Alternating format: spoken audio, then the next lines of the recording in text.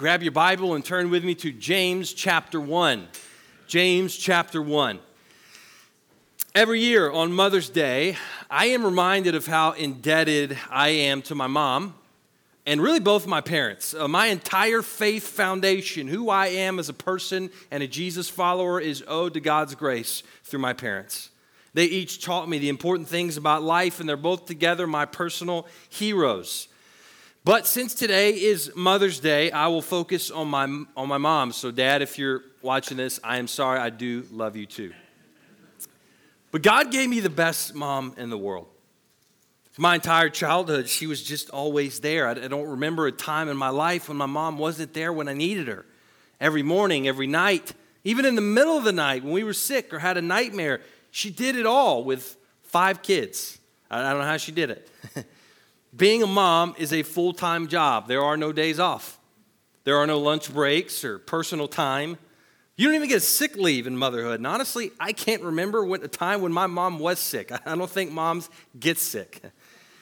But my mom cared for me and my sisters, my 4 sisters, so well. But the thing that sticks out in my mind is how my mom also cared for others.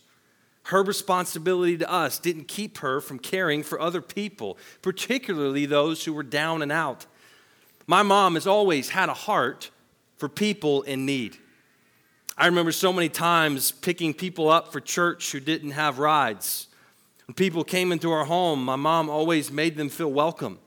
Everywhere we went, she could pick out the person who was isolated or struggling, and she had a way of connecting with them and making sure they felt valued. In that way, my mom taught me to love like God. Over and over in the Bible, we see that God, as our perfect Father, has a tender heart, especially for the vulnerable.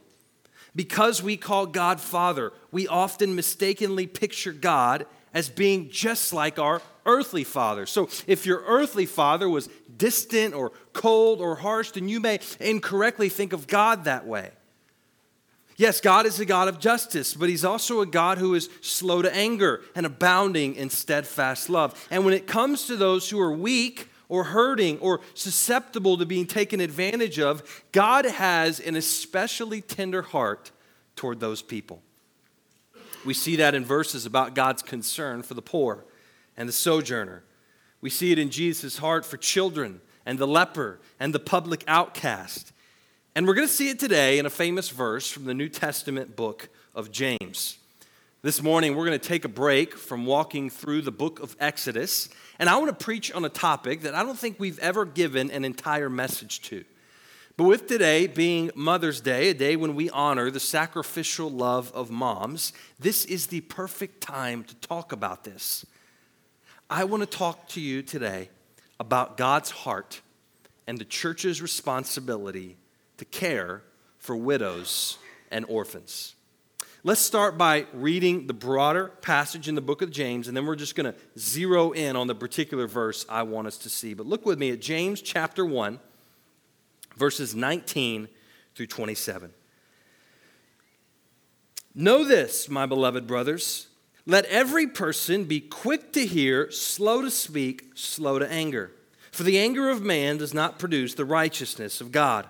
Therefore, put away all filthiness and rampant wickedness, and receive with meekness the implanted word, which is able to save your souls. But be doers of the word, and not hearers only, deceiving yourselves. For if anyone is a hearer of the word and not a doer, he's like a man who looks intently at his natural face in a mirror. For he looks at himself and goes away, and at once forgets what he was like. But the one who looks into the perfect law, the law of liberty, and perseveres, being no hearer who forgets, but a doer who acts, he will be blessed in his doing. If anyone thinks he is religious and does not bridle his tongue, but deceives his heart, this person's religion is worthless. Religion that is pure and undefiled before God the Father is this: to visit orphans and widows in their affliction, and to keep oneself unstained from the world. The book of James was written by the biological brother of Jesus. And I love this book because of how straightforward and clear James is. But that also makes it kind of challenging. James doesn't pull any punches. He cuts right to the heart of things. He's like that friend you have who just kind of tells it like it is. And James's main concern in this letter is that we live out our faith. The center part of this letter is the most famous passage about faith and works. He says that faith without works is dead faith. In other words, faith is not just something we mentally agree with or that we say that we have with our words, but it's something we demonstrate with our actions. And we see that here, don't we, when he talks about doing the word. James says someone who truly receives God's word, they don't just hear it, but they do it. And that's what this whole book is about. Next, James begins to describe practically some ways that faith is lived out. He talks about controlling your tongue. That's a whole nother sermon. But then he says this, and here's the verse I want us to focus on, James 1:27. He says, religion that is pure and undefiled before God the Father is this. You ready? To visit orphans and widows in their affliction, and to keep oneself unstained from the world. Now let's break this verse down and see what it means, and then we're going to flesh out its application for us today. James begins here by talking about religion. We often use that word religion today in a negative way. We think of religion as some sort of cold, lifeless ritual. But here, James is talking about religion simply as your set of beliefs, your worship of God. There certainly is a kind of bad religion that becomes more about performance or just checking the right boxes, but all of us have a religion.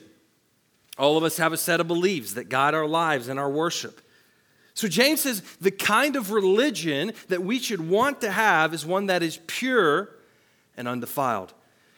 Another way to say this is religion that is genuine or true or real. It's not fake or phony. It's not a show or a performance. It's a real faith with God.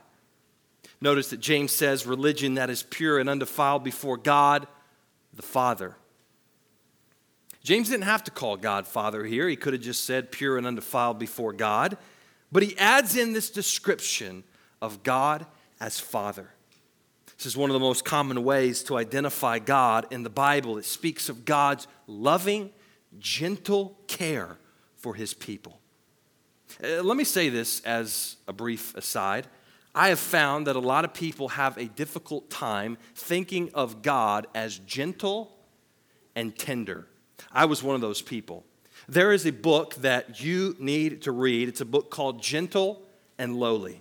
It's one of the best books I've read over the past few years, and here's the best part. This book is available for free right here in our church library. Ladies and gentlemen, did you know we have a church library? This is a shameless commercial, a shameless plug, okay? Right here on our campus, right outside these doors, across from the ladies' restroom, that's the library, and it is a treasure trove of resources to help you grow in your faith, from little kids all the way to adults. And guess what? It's totally free. There's no fees, no fines, no library cards to lose. So if you have never been in our church library, shame on you. Fix it today, okay? Go by there, at least look, and maybe, just maybe, you might find something that you want to check out. Okay? Plug finished. All right. Back to my point.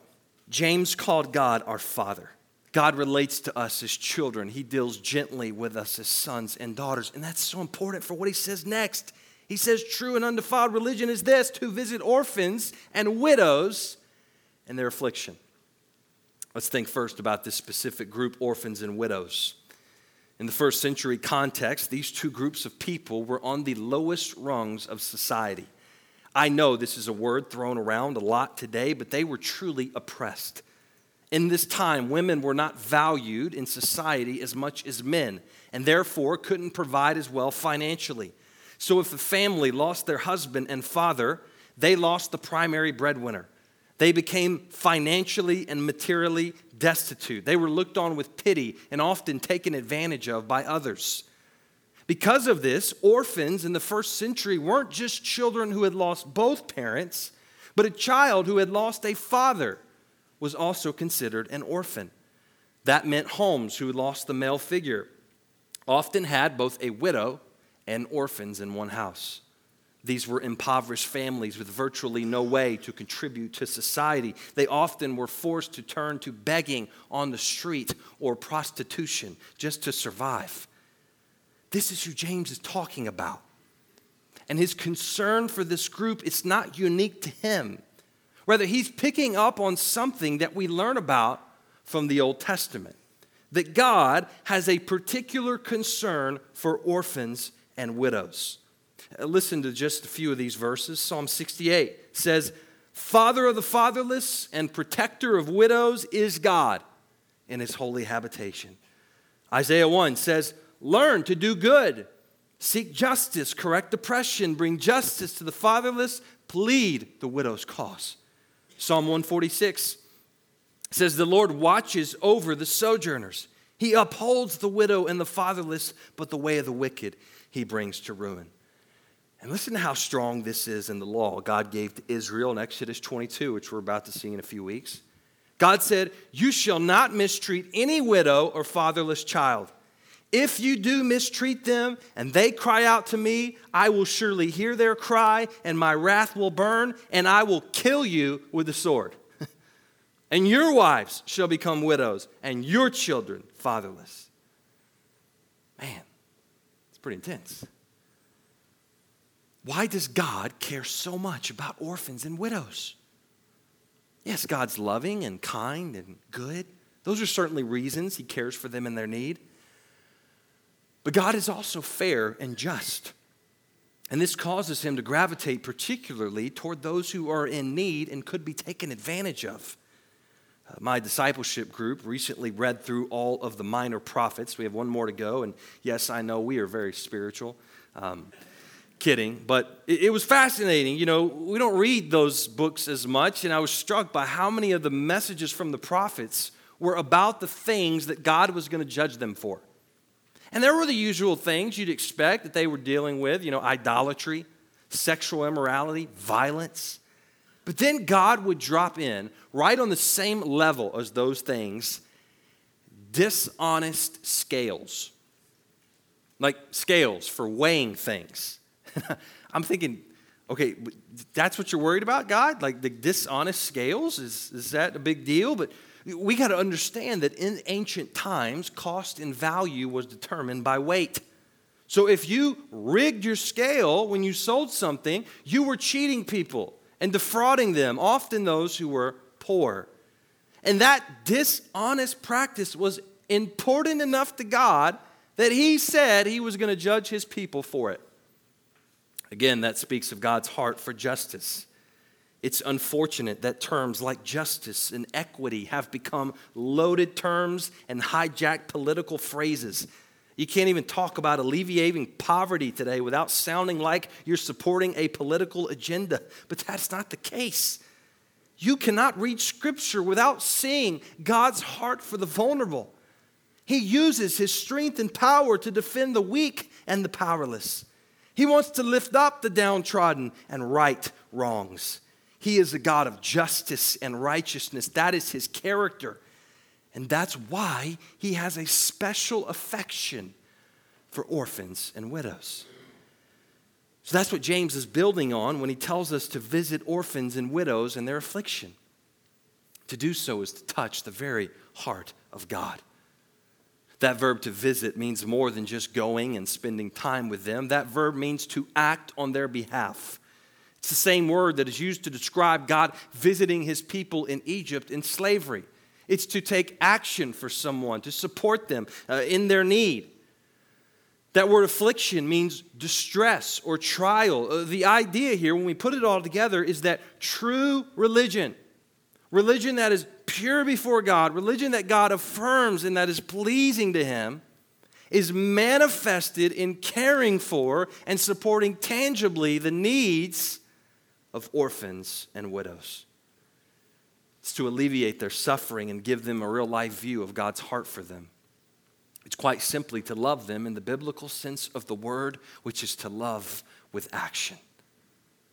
So to summarize that first part, here's our first point. Number one, true Jesus followers champion the forgotten. James then ends verse 27 with what seems kind of like a tack on, like it's totally unrelated. He says, oh, yeah, keep yourself unstained from the world. And that makes sense. We know that we should live holy lives as Christians and not love the world or the things of the world. But why does James say that here? In the same breath, he talks about orphans and widows. Well, I don't think it's an accident. I think there's a connection. I believe what James is doing is saying that being stained by the world includes adopting the world's values concerning people. See, the world doesn't value orphans and widows, so he's saying we should not be stained by that thinking. I also think this is what James is getting at because of what he says next. Keep reading with me. James chapter 2, verses 1 through 7. It says, "My brothers, show no partiality as you hold the faith in our Lord Jesus Christ, the Lord of glory. For if a man wearing a gold ring and fine clothing comes into your assembly, and a poor man in shabby clothing also comes in, and if you pay attention to the one who wears the fine clothing and you say, 'You sit here in a good place,' while you say to the poor man, 'You stand over there,' or 'Sit down at my feet,' have you not then made distinctions among yourselves and become judges with evil thoughts? Listen, my beloved brothers, has not God chosen those who are poor in the world to be rich in faith and heirs of the kingdom, which he has promised to those who love him? But you have dishonored the poor man." James is addressing an issue, presumably, that was taking place in the early church. When a wealthy person came in the doors, they were greeted and paid attention to. They were given the good seat in the house, which in the Baptist church is in the back, right? And when a poor person came in, they were ignored, and they were told to sit on the ground. This is what I mean when I talk about the world's values. See, the world values money and power and prestige, and the people who have those things get what they want. You're supposed to value those who can do something for you. That's partiality. It's playing favorites or having a bias toward one kind of person over another. And James makes clear a few verses later how he feels about that. He says in verse 9, "But if you show partiality, you are committing sin and are convicted by the law as transgressors." This goes back to the idea that God is a God of justice. To show partiality or favoritism is unjust and therefore wrong. So here's our second point this morning. Number 2, true Jesus followers reject favoritism. As followers of Jesus, we are to reject the world's values and keep ourselves unstained by them, rather than gravitating toward the strong or those we deem useful or who have something to offer us. We instead should gravitate those who the world belittles and rejects. We should value what God values, the weak and the downtrodden. And in doing this, we make visible the gospel of Jesus. Because think about it, listen to me, guys. If God did not have a heart for the vulnerable, you and I would not be saved. If God was only for those who are strong and holy and have it all put together, we would be toast, because that ain't us. Bible says we're weak in our sin. We're spiritually poor. We're dead in our trespasses. We're slaves to sin. It's just like those who are physically vulnerable and downtrodden, we are all spiritually poor and downtrodden. In that sense, we're all spiritual orphans and widows. And yet that's exactly who Jesus said he came to save. Mark chapter 2, Jesus says, "Those who are well have no need of a physician, but those who are sick. I came not to call the righteous, but sinners." 1 Timothy 1, Paul said this. He said, "The saying is trustworthy and deserving of full acceptance, that Christ Jesus came into the world to save sinners, of who I, Apostle Paul, am the foremost."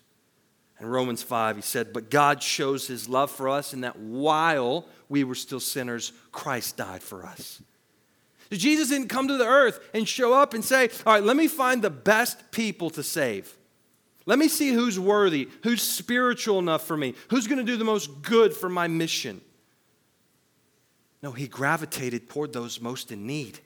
The prostitute, the tax collector, the leper, the paralytic, the Samaritan woman. Think of all the stories you know about Jesus. His heart was for the vulnerable. So it's no surprise then that his saving us is compared to marriage and adoption. Think about this. This is amazing. Think about it. Paul tells us in Ephesians chapter 5 that marriage is a picture of the gospel. We are the bride of Christ. Jesus is our groom. Spiritually, we are like widows who Jesus gave his life for to make us his spotless bride. And we will never be alone or widowed again. That's really the encouragement to widows and widowers. We have some in this room. And the rest of us, many of us in this room who are married or who will be married, will one day be widows or widowers. Losing a spouse is a reality a lot of us will face, and really we should prepare for by fixing our eyes and our hearts on Jesus. Because even though we may lose our earthly spouses, we will never lose or be separated from him. This is why Jesus said in Matthew 22 that there will be no marriage in the resurrection or in heaven. That doesn't mean we won't know our spouses in heaven or love them and see them. I believe all our earthly relationships will continue and be even greater in eternity. But what Jesus is saying is that the institution of marriage will no longer be necessary. Marriage is a temporary sign pointing to the ultimate reality of what Jesus has done for us and making spiritual widows his eternal bride. We see the same thing with the picture of adoption. When a mom and a dad decide to adopt an orphan child, they are choosing to take a child who is not connected to them biologically and make them their child for life. I got an opportunity last month to go to the courthouse here in Johnson County and watch our director of early childhood, Jen Keepis, who you saw up here earlier, and her husband, Steve. I got to watch them finalize the adoption of their son. And it was such an amazing experience. The judge came in, and first time I've ever seen a judge smiling. And she said, by choosing to adopt this child, he is now legally your son. And then she did something I'd never seen this before. She legally changed his name on the spot. She said, this is who you were, this is who you are now. And his name became the name of his new family. Man, I just thought, this is what God has done for us in Christ. And listen to this from Galatians 4. It says, in the same way, we also, when we were children, were enslaved to the elementary principles of the world. But when the fullness of time had come, God sent forth his Son, born of woman, born under the law, to redeem those who were under the law, so that we might receive adoption as sons. And because you are sons, God has sent the Spirit of his Son into our hearts, crying, Abba, Father. So you are no longer a slave, but a son. And if a son, then an heir through God. So when we were saved by Jesus, we were adopted into his family. We went from orphans to sons and daughters of the King of the universe. And now we have a new name, and we have a new identity in Christ, and we have a new family. This is why we call one another brothers and sisters. I grew up in a Baptist church in the South, and we always called our pastors brother so-and-so. But really, we should call every believer our brother or our sister because we've been joined together as family. And our spiritual family is united by something much greater than biology or DNA. We're united by the blood of Christ.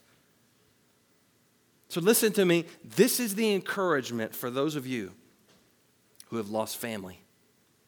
Brothers, parents, sisters, children. Maybe those of you who have longed for children and been unable to have them to this point. Maybe those of you who have no idea who your biological family even is. Maybe they've disowned you, want nothing to do with you. Listen to me. In Christ, these people in the church are your sons, your daughters, your parents, your grandparents, your brothers, and your sisters. No matter what has happened to your biological family or hasn't happened, nothing can change or take away your spiritual family, for we will be together in perfect unity for all eternity. There will be no orphans in heaven. There will be no widows and widowers in heaven. So since marriage and adoption are pictures of the gospel, since God's heart is for the vulnerable, since Jesus came to die for the weak and needy, When we love and care for orphans and widows, we display the gospel in the most beautiful way. We live out God's love in Christ so that others see Jesus in us. We make visible the truth that Jesus saves. That's why James and the whole Bible encourage us in this ministry. And I want to close out our time with some specific ways that you can live out this calling to visit orphans and widows in their affliction. First, let's think about specific ways we can love the widows in our midst. We have a number of widows and widowers right here on our Ridgeview campus. I'll also add in those senior adult ladies and men who are unmarried for other reasons. Let me ask you guys, do you know their names? Do you know them personally? We have a direct responsibility for their well-being. A lonely widow, an uncared for widower, a widow in need is a crisis in the church. So much so that in Acts chapter 7, the apostles had to call a whole meeting and appoint new leadership to make sure all the widows were cared for. This is how we got the ministry of deacon. Those who were called to be deacons have the primary ministry of caring for the widows in our church. But as we've seen, that doesn't absolve the rest of us from that responsibility as well. So how can you come alongside and visit widows in their affliction? Let me encourage you to consider a couple things. Let me encourage you to consider adopting one of the widows in our church as a spiritual mother or grandmother in your family. Take them out to eat. Invite them to your home. Call them to see if they need anything and then meet that need. Check on them at holidays and birthdays and anniversaries. Spend time with them and remind them that they are loved and valued in the body of Christ. Because you know what? Many of us will one day be in that very position. We will have lost a spouse and be shattered with grief. What would you want your church to do for you in that day? Do that for the widows and widowers in our church. I truly believe if we neglect this calling, so help us God. I believe He'll judge us in our church because this is that important. Lastly, let's think about specific ways we can love the orphans in our community and world. In the state of Kansas right now, we have over 6,000 children in foster care. Johnson County has one of the largest numbers with 451 children in foster care right now.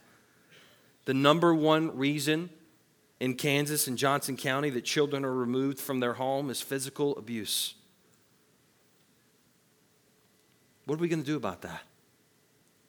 How can you visit the orphans in our community in their affliction? Let me start with the big one. And let me encourage those of you who qualify to consider fostering and or adopting children in need. Biggest need today is for fostering and adopting teenagers. I know that is a life-altering decision. That is a huge thing to do, but it is one that gives the greatest testimony of what Christians believe. Would you at least pray about it? Would you at least consider it and see what God does? Adoption and fostering may not be possible for many of us, but we can at the least support those who do. Adoption is expensive. Did you know that? It is a tragedy that in America today you can abort a child for a fraction of the cost to adopt. Could you help fund a Christian couple's adoption? There are a lot of other ways we could support orphan care. We could give adoptive parents and foster parents a respite for a day or a weekend. We could babysit so they could have a date night out. We could volunteer at and support ministries that are dedicated to orphan care. We could use our voices and our influence to speak up for those who can't speak for themselves. And we could all be spiritual parents and grandparents to children in need right here at church by serving in our little kids, our big kids, and our student ministries. And above all, we can pray. We can pray for those who are orphaned around the world and right here in our own community. To visit orphans and widows in their affliction is true religion. It's the real deal. It's authentic faith, and it brings glory to God. And if you look back in history, I think there is no better example of this than a man by the name of George Mueller. George Mueller was a pastor in England in 1834 when he became burdened, walking down the street one day, seeing homeless orphans. In this time, there was little care for those children, so most begged for food on the street or lived in terrible conditions in what they called poorhouses. So Mueller believed God was calling him to do something kind of crazy, to open up his own orphanage, and to do so without asking a single person for financial help or taking out any debt. Instead, he felt God leading him to just pray. And what happened next was decades of recorded miracles where God answered literally thousands of prayers. He began with renting just one home for 30 orphan girls, and then he went on to build 5 homes and care for over 10,000 children. And every single home, piece of furniture, clothing, food, everything was freely given. Sometimes they would just show up at the door. The amount of money he prayed in totaled today's money, over $10 million. Mueller never took a salary, and neither he nor a single orphan ever missed a meal. George is a testimony to what God can do when we align our heart with his. God desires to care for the least of these, the vulnerable, and he desires to demonstrate that care through you.